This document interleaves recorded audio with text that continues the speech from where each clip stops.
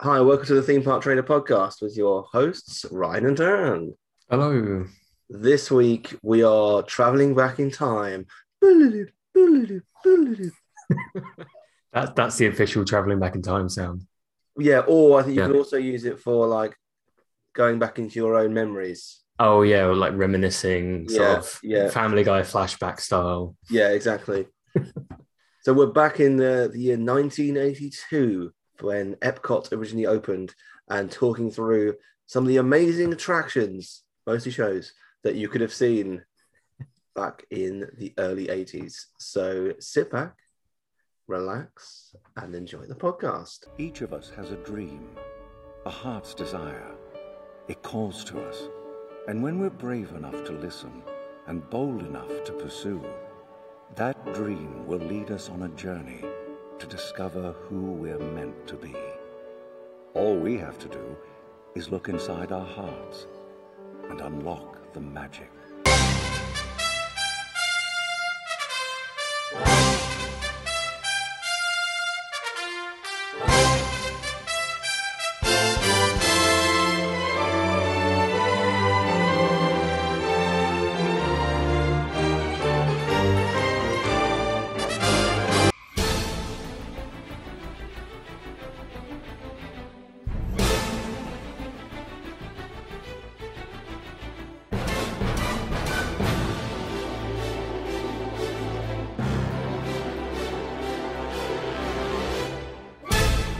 Please stand clear of the doors. Por favor, manténganse alejado de las puertas. Right, have you got your 80s gear ready to go? My 80s gear. I mean, I don't think I'm particularly wearing anything 80s. You got your power suits, your leg warmers, your padded shoulders, spandex. You just Googled a list, haven't you? I did, yeah. I did. Yeah, I don't think I own any of those things that you mentioned there. I might have to buy myself a power suit. A power suit. I'm curious what a power suit looks like. You don't want to be buying one.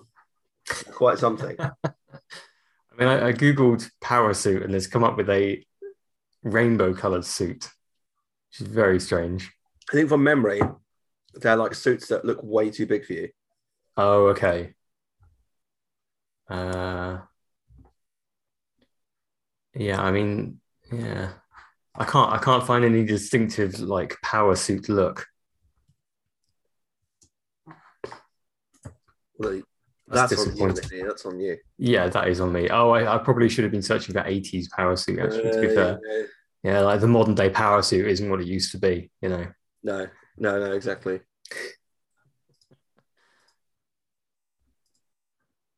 So, Epcot in 1982 Hmm. was a sight to behold. It The way wasn't. you're sort of wording this is, I'm very getting very curious. Well, what's going to be in this? No, it really wasn't. To be fair, Right. that's kind of the point. So, going back to the early 80s of Epcot, they Hmm. had surprise, budget issues with building the park. Shocking.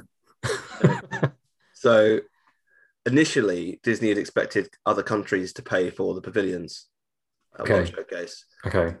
That didn't happen to begin with. And Disney had paid, I believe I'm right in saying this, Disney had paid for all of the international pavilions, which added to like the huge problems that they're having with finances and things like that. Right. So, like when people think of Epcot, they probably think of like Journey to Imagination, World of Motion, all of those like Wonders of Life Pavilion, all of that, those kind of things. Hmm. Epcot didn't have any of that in 1982.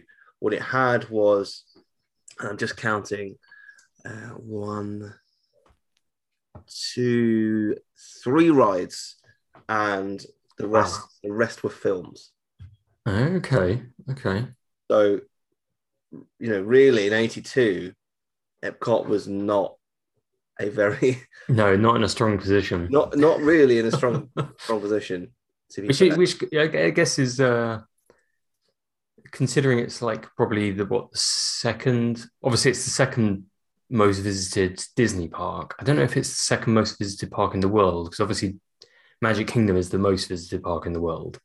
Yes. I don't know if Epcot's the second. It's definitely up there, isn't it? It's like, I don't think it's that far behind Magic Kingdom, but no. But yeah, like considering how far it's come now, that's a pretty good effort based on where it started. So really, like people think that Journey into Imagination opened in 1982 with the park. It didn't. It opened at the start of 1983. Oh, okay. Therefore, been removed from today's show. Stricken from the list. Yeah, because actually, if you look at like the 82, 83 map, it's on there. Right. But for obvious reasons, we can't be talking about it today. So that's interesting that like they're obviously working on it, and they obviously whether it was obviously delays. I mean, even back in the 80s, they were slow at building stuff. Yes, exactly. But yeah, that's interesting that it didn't sort of like, you know. I wonder, was there a lot of other stuff that opened in 83, or was it just that? Yeah, I think you also had Horizons opening in 1983. Okay. And I'm just seeing, I think World of Motion was 1982. Oh, what, just later in the year, not the opening? No, opening day attraction 1982. Oh, okay. I didn't think that was the case, but I was wrong. I thought World of Motion was much later than that, to be fair. I mean, this just brings you your whole list into question now. In my show, I'm trusting Wikipedia now, whereas previously I wasn't. I'm just going to double check to make sure that is the case. I will check the Disney fandom wiki.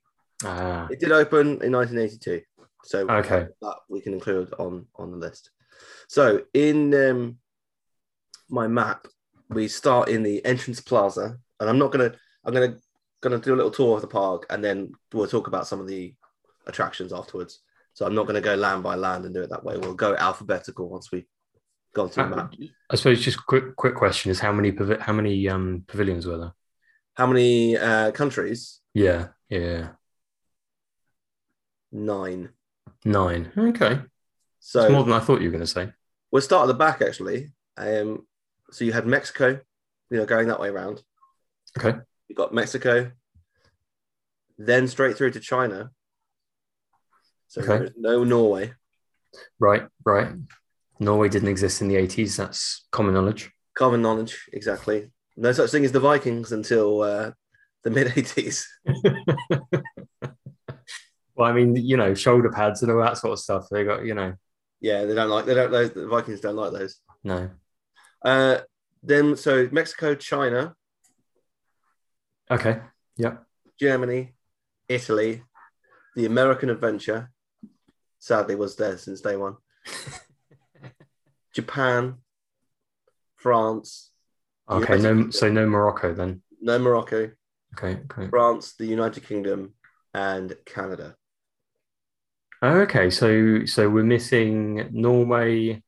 Is it just Norway and Morocco? Yeah, I think there's 11 now, isn't there? Yeah. Yeah, so you're missing Norway and Morocco. Right. Okay. That's definitely more than I thought they were going to be. But it goes to show they really haven't done much. No, they haven't. There were plans to build far more than are there now. Mm. At one point they had an idea to build Switzerland and put in the Matterhorn from Disneyland. Oh, okay, yeah. That would have been good. I think before Everest, which would have gone down quite well. Yeah. I mean, obviously there was rumors of a couple of additions recently, wasn't there? I can't remember who was rumored. Was it like Spain? Spain has been rumored for a while. Yeah. Was Brazil another one? Yeah, Spain and Brazil have been up there for a while. And Switzerland the other one, like way back when they had plans for the Matterhorn. Right. Okay. Yeah. I mean, I don't think we'll be seeing either of those anytime soon. No. Given the, I think given the plans for Epcot that we've got at the minute, I can't see any additional improvements coming to the park after that for about 10 years. No, it wouldn't surprise me unless Spain or Brazil were about to drop a load of money. and Well, pay for yeah, pay for it all. if Brazil want to come in and give Disney like 500 million to build the pavilion, I'm sure they would. Yeah, sure they wouldn't say no to that. So you have, going to the other side of the park, you've got the entrance plaza where Spaceship Earth is. Mm-hmm. I'm going to work my way around to the right where you have the land. That pavilion was there from day one. Notably missing from day one is the seas, which is now the Finding Nemo and Friends area. Yeah, okay. But Journey into Imagination Pavilion was built and was there, but the attraction wasn't open. Okay. So then next to that, you had Communicore, even Communicore or Comnicore, however you want to say it, East and West, which was basically what Interventions became after that. Right, okay. And now obviously it is all gone and being Yeah. various other things. And then the opposite side of the park, let's say you're still coming in from Spaceship Earth, your first thing on the left was the Universe of Energy, Okay. which remained until very recently when Guardians of the Galaxy replaced it. Yeah, yeah. I take it it wasn't Ellen's Energy Adventure. It was not. That opened, I think, in 96. Right, okay. But we will be talking about the Universe of Energy at some point. Then you had Horizons, that again, the pavilion had been built but not open until the late 1983. Right. And then World of Motion, which I just discovered was open. That's where Epcot was, right? Based on our conversation last week. That's where what, sorry, was? I said Epcot, didn't I? That's where Test Track was. Yes, that's right. Yeah. And that's it. That is Epcot in 1982. Wow. It Quite seems, very limited, particularly at the front. Like, having just the land. Obviously, the Imagination Pavilion was there, but it wasn't. There was nothing in it. And then on the other side, you've only got a couple of 2-3 bits again. Well, it's kind of like each side is kind of 2-3 bits, isn't there? But only one of them, or on each side, there's one that isn't open yet. Yeah. Yeah, exactly. So I guess we'll start in alphabetical order. Okay. With one of our favorite attractions of all time, the American Adventure. I was thinking, like, are you thinking Living with the Land? But then that begins with L. Are you saying there's nothing before the letter L? So in 1982, the American Adventure opened on the 1st of October and has been there since. Yeah. Now, we've had a couple of tweaks since then, but largely the song has remained, the show has remained the same. Right. Originally, when the attraction opened in 1982, it was sponsored by a very large American company. Points if you can get it. A very large American company. You probably use it every week. I probably use it every week. It's the large. You seem like the type of person, I think you do, to have one of these. Now I'm just curious because I was going to say like Coca-Cola or something like that, or Walmart. Coca-Cola did sponsor it from 1982 to 1998. Oh, okay, but that wasn't the launch one. The launch one was so this company sponsored it from 1982 to the early 2000s, alongside Coca-Cola from 1982 to 98. Oh, I see. Okay. Two sponsors. A double sponsor, because this is the sort of the attraction that needs two sponsors, isn't it? Exactly. It's a big money pit, this one. It's a big American dream. So you got Coca-Cola. Yeah. There's one more. I'll give you a clue. It's in your wallet. Oh, American Express. American Express was the other sponsor. Oh, wow. Okay. Okay. That was not really a clue, was it? I just gave you the answer. How? Okay. I mean, I guess it kind of makes sense. Yeah. Yeah, I guess. I wonder if they had anyone at the exit, like, signing you up to a credit card. I bet they did. Like Test Track. Sir, can I tell you about the great rates we can offer you? Yeah. Have you got a... Oh, God, you imagine the rates back then. Wow. So the next one on the list is one that there is very limited information on online. To be fair, Okay. but I've got what I can. That's all. That's all I can say. You did your best, Ryan. It's fine. I did my best. Yeah. And it's called the Astuta Computer Review. Review. I never understand how the Americans say that. REVUE. REVUE. Is that a word? Yeah, it is a word. Is it an American word and there's nobody else?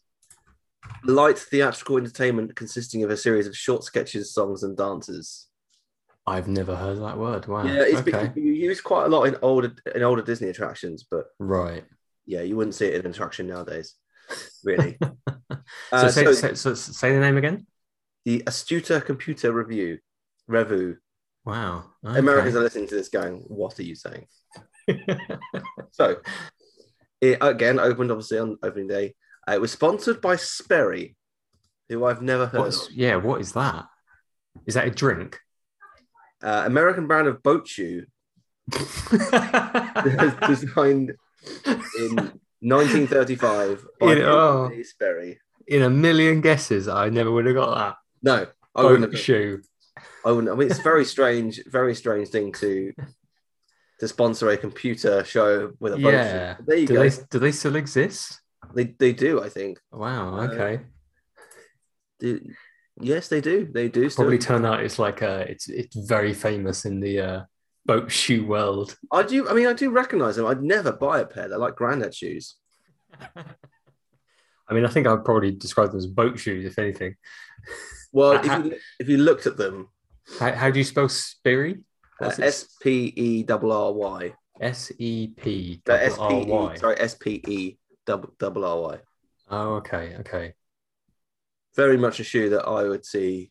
Yeah. One of my late granddads wearing. Wow. Not very beige. Very beige. Beige. They got slip-on Jaws shoes. Well, they don't look half bad actually. That changes things. Yeah. Okay. That actually, I went on images and saw very beige shoes. I'm now on the website as you are. Yeah. And I'm in. I think they've evolved from boat. They've obviously realised that boat shoes aren't as popular as what they once were, and they've decided to expand their operation. I quite like these Jaws ones. They do. They don't look half bad, to be fair. They got like a whole. They look very like Vans slip-ons, don't they? They do. So there you go. If you're in the States and fancy buying some Jaws Sperry's, yeah, they got a whole collaboration. And they do look good, to be fair. They do actually. I'll give you that, Sperry. So it actually only ran from October the 1st, 1982 to January the 2nd, 1984. And the whole point of it was to try to explain the workings of computers by kind of showing off animation, by kind of having a bit of animation to it and showing some of the actual computers used to operate a lot of the Epcot attractions. Oh, okay. So, I mean, how many computers were used to operate the attractions, of which only there were 3 or 4? I don't know. But I guess, go back to 82 and computers were still not really a thing. So, I'd imagine this attraction being quite interesting. But obviously not interesting enough to stand the test of time. No, because would you say it ran for a couple of years? Yeah, it finished in 84. Yeah, I guess it must have been a bit of a flop then to only last a couple of years. Like, couldn't have been. Well, I just don't think people cared about that. Like people care about like how Disney's operated now. I think there's a lot bigger of an audience for it. But like in 82, yeah, I'm sure there would have been some people, but most people were there to just have have the fans that you've got now. No, because obviously, obviously Magic Kingdom had been open for quite a while. But obviously 11 years by this point. Yeah, but obviously not enough to sort of build up a significant fan base. Whereas these days, obviously, it's like 50 years old. It's it's got that sort of nostalgia and all that sort of stuff, isn't it now? Yeah. And yeah, people are. I think generally people are maybe a bit more interested in some of the background stuff more than what they used to be anyway. But yeah, to only last a couple of years Yeah. is not good. Whereabouts was that? Good question. Where was that? I'm guessing it wasn't I'm guessing it wasn't one of the countries in World Showcase. No, it was in Communicore. Oh, okay. Okay. Yeah. Was that the bit that you said was replaced by Interventions, essentially? Yeah, so it's Or Communicore what East and became- West originally. Right, okay. So next on the list is an attraction that we have all been on. Oh, okay. And it's since been replaced, but it was the El Rio del Tiempo ride in the Mexican Pavilion. Okay. So that translates to the River of Time, Right. replaced by the Grand Fiesta Tour in 2007. Right. Okay. Yeah. So I must have been on that. Oh, you would have 100% been on it. I don't remember it. So I could just give a little summary. Guests board a small boat, very much like the ones found in It's a Small World, and pass in front of an Aztec pyramid, obviously still there now with an active volcano. That scene hasn't changed. Sure. Entering a tunnel on the far side of the ruins, the spirit of an Aztec priest appears to take us on a journey through the history of Mexico. Live action scenes depict the vignettes from Aztec mythology and culture, including spirits of the four elements creating the world, the clash of good and evil between two people that I cannot pronounce, and assorted dances and rituals. Mexico's colonial years are represented in a large show scene reminiscent of It's a Small World, which still exists to this day. That's with all the fireworks going off. And okay. Yeah. With a festival taking place during Dias de los Muertos. In this scene, the attraction's theme song begins to play. Leaving the festival takes us into the present day. This section begins with recreational activities such as water skiing, cliff diving, and scuba diving. I remember that scene very well. Those scenes very well. And actually still there today in some capacity where you see Donald doing those things. Right. Yeah. Oh, yes. Yeah. I do remember him doing some of those, isn't he? Yeah.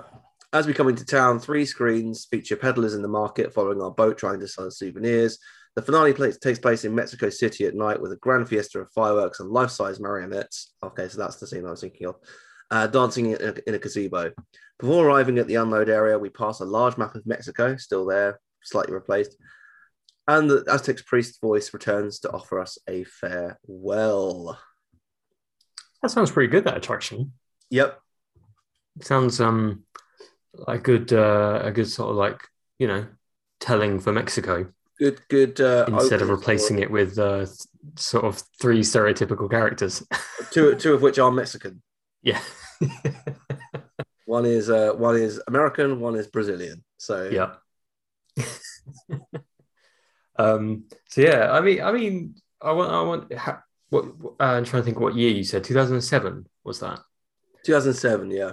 Right. Okay. So it lasted quite a long time before they updated it.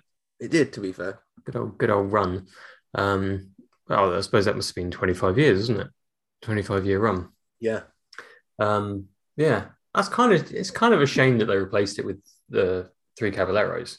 I mean, I think they should have just updated some of the scenes, to be honest, would have done the job. Yeah. So, I mean, I guess even back in 2007, they were sort of just slowly sort of dripping in characters around. It's a shame they didn't know they were working on Coco at the time, because that would have been a better replacement. Although, I mean, obviously, 3 Caballeros has been there for what, 15 years now? It's definitely time for a change again. Yeah. So next on the list is Bird and the Robot. I'm trying to think. Did we see this recently? Did we talk about this recently? I can't remember. Video, It rings a bell, but yeah. Okay. So it's a humorous robot and film presentation in World of Motion. Yes, that was it. Yes, because we were watching World of Motion. Yeah, that was it. At the end. Yeah. Explaining how robots are used on the automobile assembly line. Exciting. Why is a bird doing that? I don't know. I don't know. It's so random. Like, you think, okay, how robots are used on like vehicle assembly line, fair enough. People might. It's an interesting topic to put at the end of World of Motion. Yes. But why is it presented by a bird? I have no idea. So you've got next is kind of the Universe of Energy Pavilion. The reason it's coming up so early is because there were two films in there: the Energy Creation Story and Energy You Make the World Go Round film, part of the same attraction. You still had the big vehicles that would go round. Mm-hmm. You remember Ellen's Energy Adventure? Yeah. Kind of sat in a moving theatre. So they're two separate shows, but kind of a part of the same attraction. part of the same, yeah. So you couldn't see. You had to see them both, did you? Yes. Right. So original attraction was kind of really quite an innovation of energy, because even in 1982 it was covered with 80,000 solar cells. Oh wow! Okay. So solar paneling, if you like, in 1982 was quite revolutionary. Yeah, a bit ahead of its time, isn't it? And it did partially power the ride vehicles. Right. for like the first 1 minute of the day. Yeah. So you were in kind of large battery powered traveling theatre cars. There was a pre-show that had an 8-minute live action film about the various forms of energy found in nature and traced the history of how mankind had harnessed these energy forms. Then you kind of enter the theatre. You'll be seated in one of the areas where obviously you then move. Mm-hmm. And then you kind of turn around and face the kind of big, large screens for the first film. The first film was a 4-minute animated film. Sorry, a 4-minute hand animated film that showed the beginnings of life on Earth and formation of fossil fuels. Oof. Riveting day at Epcot.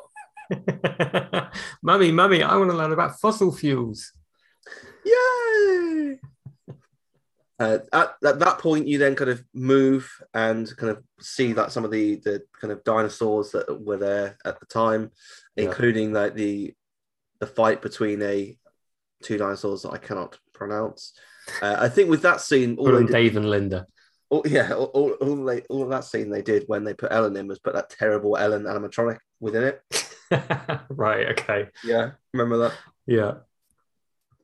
Then you go into kind of the second film, where kind of a 12-minute live action film on that looks at current and future energy resources around the world. Another really exciting. Yeah. You can see why they replaced this with Jeopardy. Yeah, you can see why they've sort of like improved this one over time. Yeah. I mean, even as an Ellen's Energy Adventure, I think. How dare you? I haven't even said it. You're not even going to let me finish that sentence. Please, sir, can I finish? Yeah, you may finish the sentence. Yeah, I mean, I think having Guardians in there is a good replacement. I think it was time. It is a good, yeah, it is past time, to be fair. Yeah, I mean, as much as I enjoyed it, it was. Yeah. So the final kind of finale was a 2-minute computer animated film that was reflected off mirrored walls in the theatre and showed ever-evolving landscape of colourful, laser-like imagery of the various ways mankind has benefited from harnessing energy. And then that was where the Universe of Energy song came into its own. Okay. You say it was projected onto mirrored walls? That's what it's telling me. Okay. I don't really know what that means. Like what sort of effect that's meant to give. If you want to kind of hear firsthand on how little Disney really cared about future energy, can you guess who this pavilion was sponsored by? Ooh, Shell. You're on the right lines. Okay. It was Exxon. Exxon, right. So is Exxon American? It might be American. It is, yeah. So they didn't I don't know if Shell is, to be fair. I have no idea. They didn't really care that much.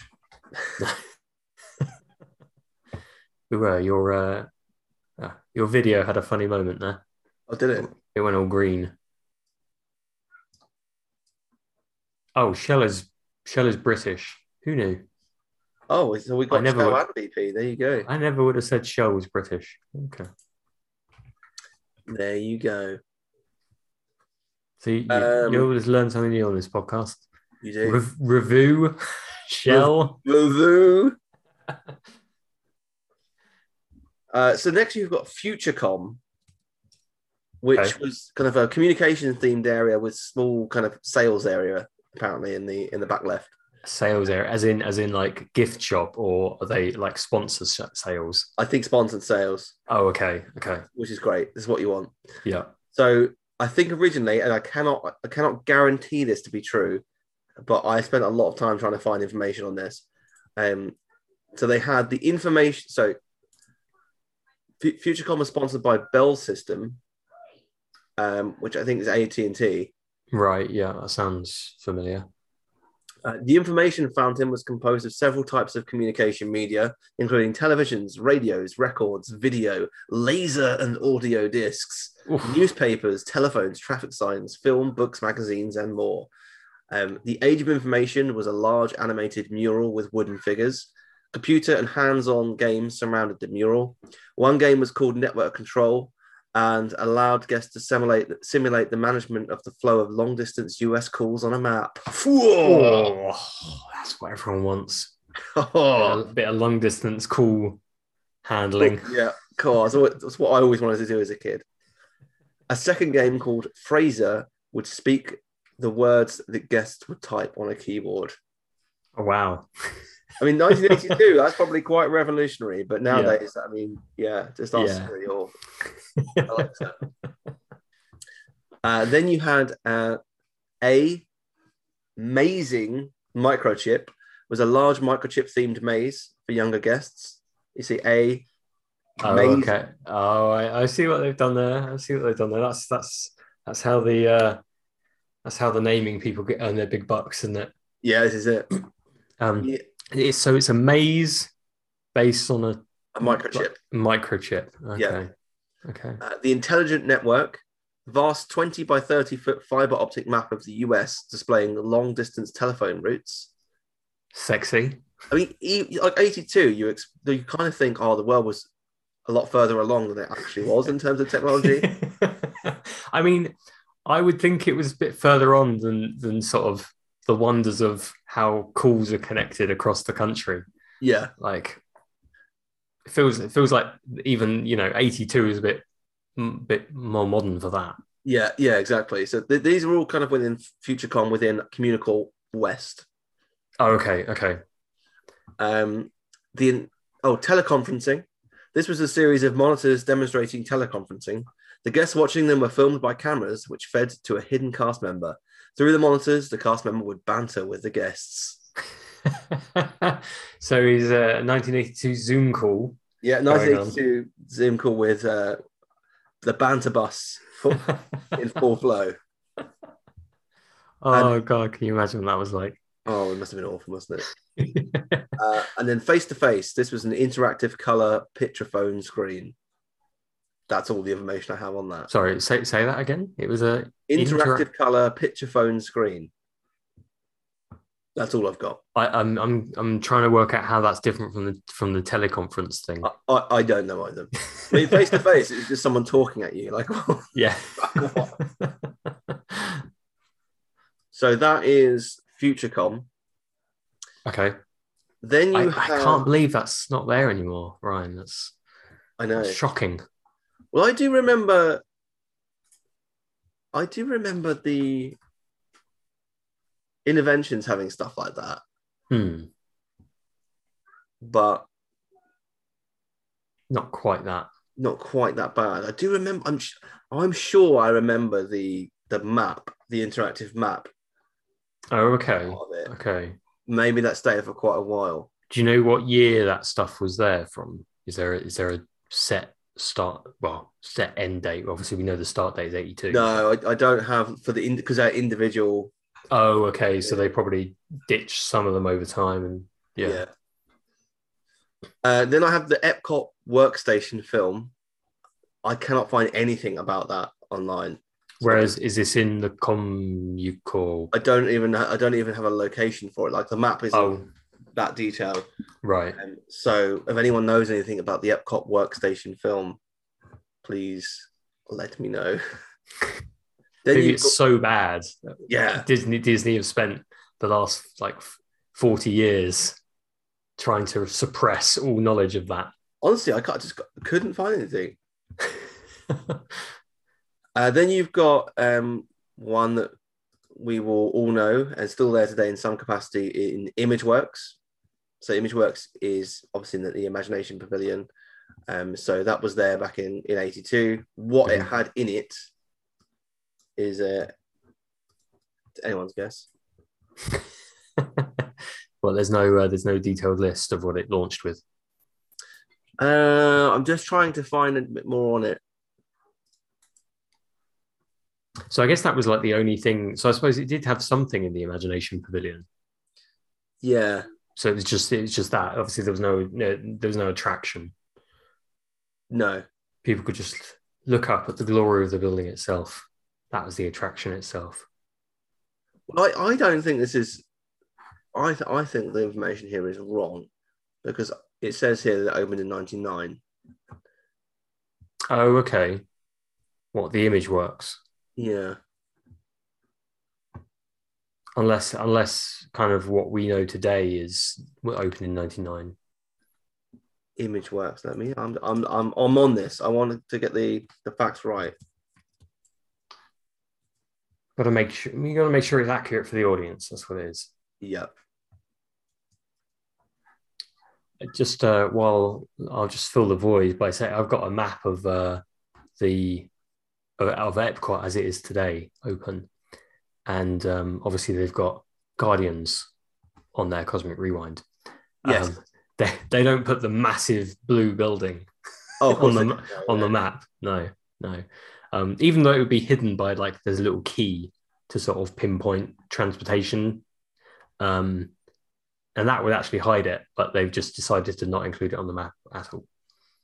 Well, there you go. Okay. I was right. Okay. I was right. Imageworks did open before Journey into Imagination.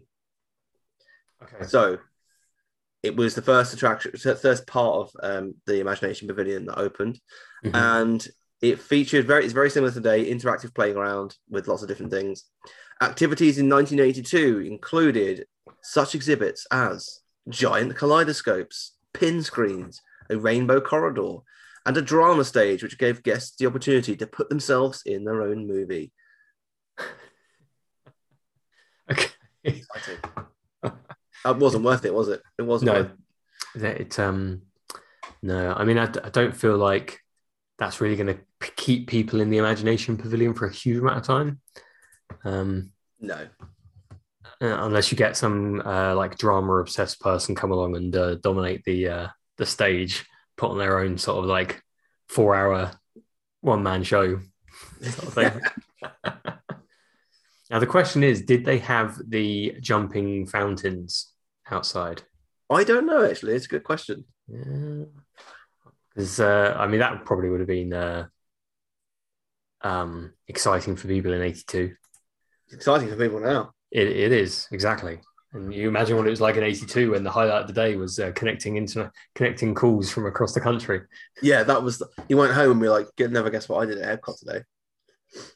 Oh, you lucky duck. Yeah. No. So next we've got a couple that you probably will recognise. One, Impressions to France. Okay, yeah. I mean, that film looks like it hasn't changed since 82. That's because it hasn't. Yeah. That opened in 82. Then you had Kitchen Cabaret. Kitchen Cabaret. I'm not familiar with that one. You definitely would have seen... Well... Where was it? It closed in 94. I wouldn't have seen it then. I first went in 98. It was in the land. Okay. And I'll give you the synopsis. The host, Bonnie Appetite, introduced the acts in a musical review and comedy format that advocated healthy eating and provided a primer on the 4 food groups: meat, dairy, grains, and fruits/vegetables. I feel like they've kind of done that as 5 categories, but grouped 2 of them together. Yeah, fruits/vegetables. Yeah, that's kind of, yeah. So I'll do a quick run through of the acts for you. Okay. Introduction: Mealtime Blues by Bonnie Appetite. Bonnie sang this at the start of the show. Looking exhausted, she had cookbooks and her hair wrapped in a bun and with her legs crossed. She explained that it was time for her to prepare a meal and she wasn't too excited about it. The lights turned off and the next performance began. And then you have a series of different acts from different kind of like animatronic food items. Okay. Which Act 1 is the Kitchen Crackpots Band, which include containers of mayonnaise, Parmesan cheese, a spinning bottle of mustard. It just sounds mad, doesn't it? Played a boisterous ragtime intro as Bonnie reappeared, now in entertainer or showbiz attire, tuxedo. Okay. I take it. I'm assuming Bonnie Appetite, what a name, is portrayed as by a real person in this. I don't know actually. I don't remember. I remember the replacement Food Rocks. Okay, I need to Bonnie Appetite. I don't think it. Don't think. Oh no, it wasn't. It was. Oh my god, that's scary. What I'm gonna have to Google. You need to Google this. Everyone listening, you need to Google Bonnie Appetite.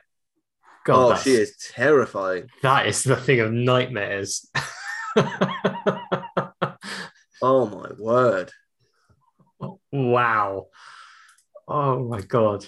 She looks like an animatronic that is going to kill you. Yes, absolutely. But apparently in that first act, the only figure that did not feature articulated facial features was the mustard jar. That's terrible. Yeah. I mean, oh wow! Even the actual figures that are like, you know, the cheese. Oh yeah, they're weird looking. Yeah, they're weird looking. They're not quite as bad as Bonnie Appetite. But my god, I can see why this didn't last. The next act was Stars of the Milky Way by Dairy Goods and his Stars of the Milky Way. Mr. Dairy Goods was a singing milk carton who emerged from a refrigerator holding an old-fashioned radio-style floor microphone close to his mouth, crooning instructions to 3 dairy products: Miss Cheese, Miss Yogurt, and Miss Ice Cream. Okay. Act 3 was Boogie Woogie Bakery Boy by the Cereal Sisters. The Cereal Sisters consisted of Marzie Oates, Rennie Rice, and Connie Corn. Okay, so they're going for sort of like the raw ingredients for cereal. Yep, and okay. Accompanied by a bugle-blowing bread slice. It gets weirder and weirder, isn't it? The bread slice wore glasses and was revealed when a kitchen cabinet was opened. He would reappear from the toaster for his second solo. Wow, he had 2 solos. Yeah. That's impressive. The next one's Meat Diddies. Excuse me, say that again? Meat Diddies. Meat Diddies. Okay. By Ham and Eggs. Oh dear. Mr. Ham and Mr. Eggs told jokes and sang a few short ditties. At the end, Mr. Ham got angry because of Mr. Eggs' corny jokes and decided to split from the group to join another protein group. Eventually, their bickering got out of hand and they had to retire into the oven for fear of total meltdown. Act 5 was Veggie Fruit by the Calendar Combo and Fiesta Fruit. So that included broccoli, tomatoes, bananas. And then the finale was Bonnie Appetite and the cast singing a medley of each of their songs. Wow. Before the curtains went out and the sponsor Kraft logo appeared on the stage. I'm assuming this attraction was to sort of encourage healthy eating and all that sort of stuff. If anything, that would have terrified me into never eating anything healthy for the rest of my life. Sponsored by Kraft. Yeah. Wow. Sponsored by Kraft. I mean, what year did that close? I think it was replaced by, let's just double check, replaced by Food Rocks in 1994. So I do remember Food Rocks. Oh, okay. 94. Okay. So it had a 12-year run. Yeah. Wow. I mean, just saying, like maybe this, it closing had a contributing factor on the, childhood obesity. There you go. You know, There kids you go. weren't scared into eating. Healthy foods. Yeah, Who's to say that's not true? yeah. It was all Okay. because of the horrifying look of Bonnie Appetite. Well, yeah. Next, you had Listen to the Land, Okay, which is Living with the Land, basically. right. Just renamed. Yeah, exactly that, really. And not very little has changed in the time. So everyone knows Living with the Land. It used to be called Listen Right. to the Land. After that, you had Magic Journeys, which was in the Imagination Pavilion. Imagination Pavilion. Oh, okay. So we've got a couple of things in the Imagination Pavilion. Yep. So looked at the world through the eyes of a child. The film started with children running through a meadow and looking at clouds. Someone blew on a dandelion and the seeds flew away, turning into stars and then turned into the sun. Next, the kids were seen flying a kite at the beach. The kite then turned into a bird, a fish, a school of fish, a flock of birds, bird wings, a pegasus, a horse, and then finally into a merry-go-round. What? That sounds a bit This trippy. sounds absolutely mad. Is this basically where the Pixar thing is? I think so, yeah. Right. Okay. It gets madder. Oh, With it, while the children rode the carousel, they began reaching for a brass ring spinning next to the carousel. The carousel spins around the moon and bats fly out past the riders. The moon becomes a witch, a mask, an Olmec head, and more until turning into a cat. A boy reaches out to the cat and it turns into a sphinx, which turns into a lion jumping through a hoop in a circus. Trapeze artists and acrobats fly through the air and several clowns amuse the children. The circus then gives away to reveal it's only a miniature with small flying machines coming up through the roof of a room into the stars. The kids move through a room of balloons and encounter a magician. At the end of this act, the room gives way as the kids descend through a starscape and return to the meadow with the dandelion unblowing itself. that sounds like the most craziest thing going. Yep. You know what's crazier is that in its 11-year run, it was open at Epcot, Disneyland, Tokyo Disneyland, and Magic Kingdom. Wow. Yes. That, I mean, so was it open at Magic Kingdom and Epcot at the same time? It closed in February of '86 and was replaced by Captain EO. Oh, okay. Epcot, and it opened in December '87 in Magic Kingdom. Oh, okay. And closed in 1993. Was replaced by Mickey Mouse Review in Magic Kingdom, which was then replaced by Legend of the Lion King, which is now Mickey's PhilharMagic. Oh, wow. Okay. The original spot, I think, or one of the original spots for that was this show. Right. I see. How Sounds weird. Absolutely mad, doesn't it? It does sound mad. I mean, for them to actually, that's really weird how they obviously replaced it with Captain EO, but then moved it to another park. So you think it was obviously popular enough that they weren't going to get rid of it, but yeah. It was. I wonder if it was like it was so popular that they were like, we need to promote this to Magic Kingdom. Well, it was a show that was developed by Imagineering specifically for the parks. Okay. So maybe they felt also like we put a lot into this. Yeah. Yeah, because so, I suppose they didn't. Yeah, obviously, to some degree, it's probably a cheap thing to do because, you know, if they did Captain EO, I'm guessing there was like some money coming into them to do that. I would have thought so. And you know, all they had to do was lift the old attraction and, you know, move it into Magic Kingdom. They didn't have to sort of redevelop anything. Yeah.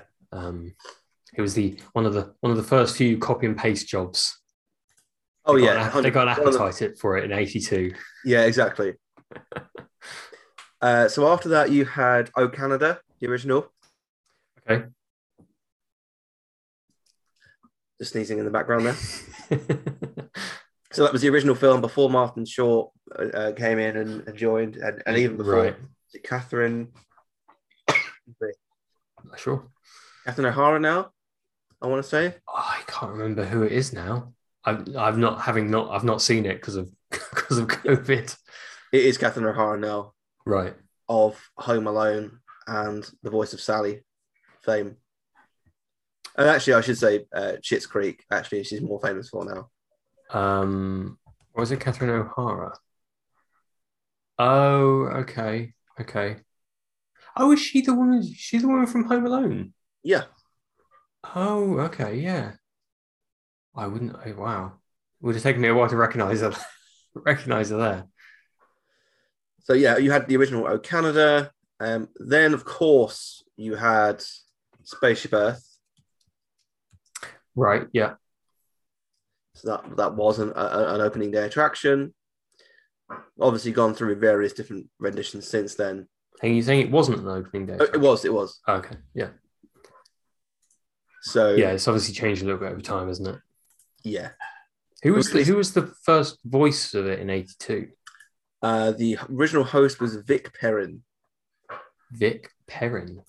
Vic Perrin, I feel American radio, film, and television actor.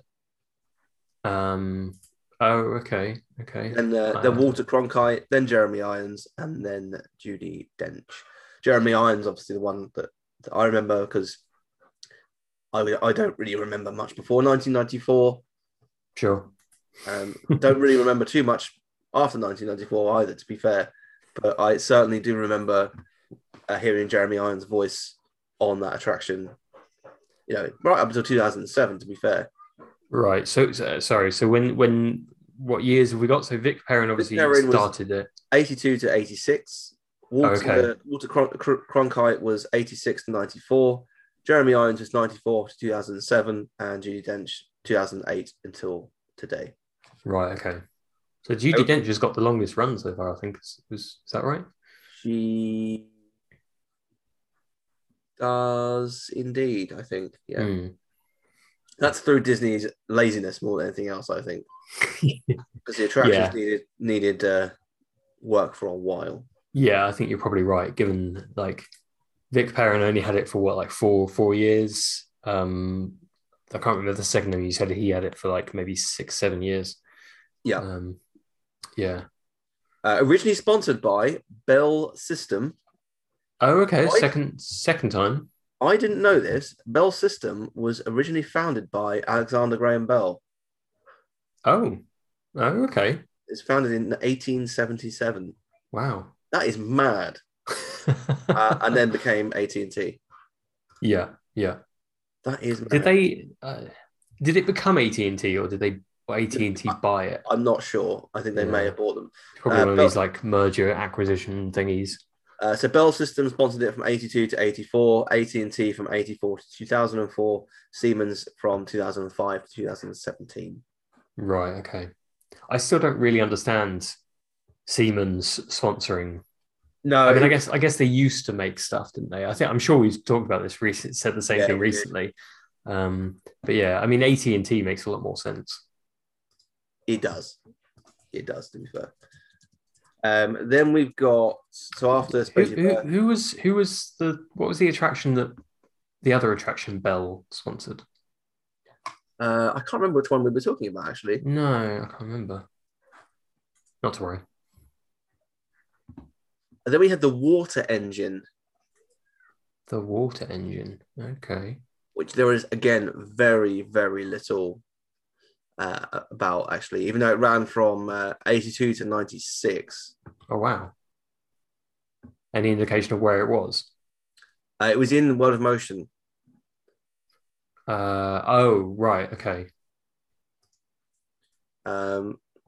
Yeah, there's really as in like I'm guessing it was after the attraction, was it?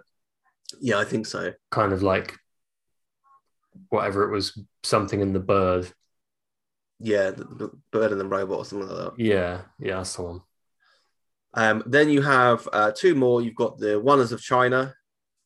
Okay. You know, the film that sits within the China Pavilion. Mm-hmm. And then, of course, World of Motion, which was the other big attraction, kind of showing the history of transportation.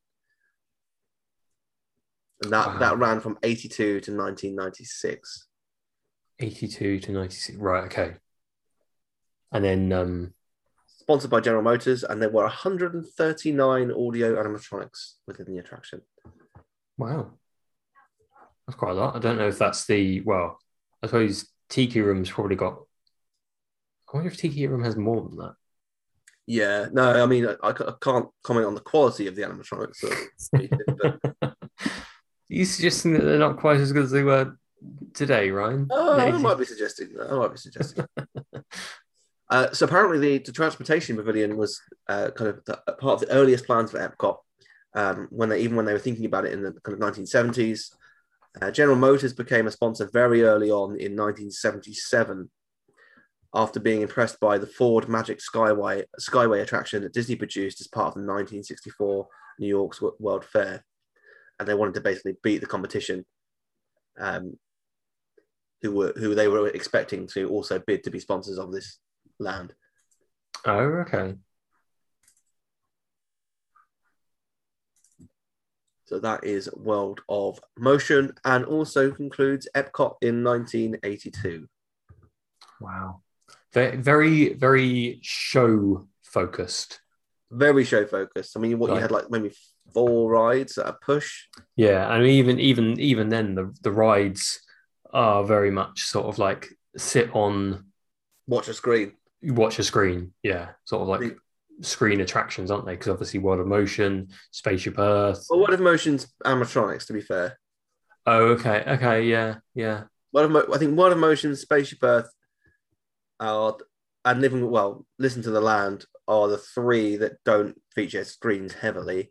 Yeah. Then you've got the El Rio de Tempo ride, which features screens significantly, and then the Energy Pavilion, which features screens as part of this attraction. But all the attractions are somewhat similar in terms of, they're sort of slow moving. Yeah. Sort of. I mean, obviously they're all sort of educational to a degree, aren't they? Which is obviously the sort of one of the aims of the park, wasn't it? Really. Well, I think the first attraction that really changed Epcot's direction in terms of having thrill rides was probably Test Track. Yeah. I'm trying to think of another one that was more recent than that. Yeah, I mean they don't have that many sort of big attractions like that anyway. I guess what year did what's it called? The one before Frozen. The name's gone. Maelstrom. Maelstrom, yeah. Mm-hmm. What year did that open? That must have been before Test Track. Yeah. It opened in the 80s. Oh, okay. So I guess that's a bit more of a thrill ride, isn't it? You only go back a little bit, though, don't you? But you're right. Yeah, you're right. I'm trying to think, when did it open? So Soaring opened in 2005, to be fair. Was that before Test Track? It was before Test Track. I think Test Track was 2007. Right, okay. I could be wrong. I'm just checking my dates on that. I think I'm actually a couple of years off. I think that opened in 1999. What did? Test Track. Oh, wow. Yeah, 1999. Yeah, okay. I mean... 98 was the soft opening. Official opening was 99. Right, okay. Yeah, because the... I did think that Test Track was there before Soaring was. And then Mission Space was 2003. Oh, okay. I take it that open with like that whole sort of pavilion area. Mission Space cost 100 million. Wow. I mean, I'd say totally not worth it. 99 million if that was paying Gary Sinise. That was worth it. That's totally worth it. Yeah. Gary Sinise. That's an early podcast callback. That. Yeah. That's way back. That's like pre-pandemic and then some, I think. Oh yeah, absolutely. I mean, I don't know when. I can't remember when they replaced him. They replaced him in 2017. Oh, okay. So it must have been around then, right? Yeah, we've been podcasting for that long, which is quite scary. yeah, absolutely. But yeah, that must have been like really early, wasn't it? If that was 2017. Still working on that Gary Sinise album. Yeah, it's still in the works. We're just trying to find a a label that will let us publish it. Yeah. And Gareth needs to lend us his name.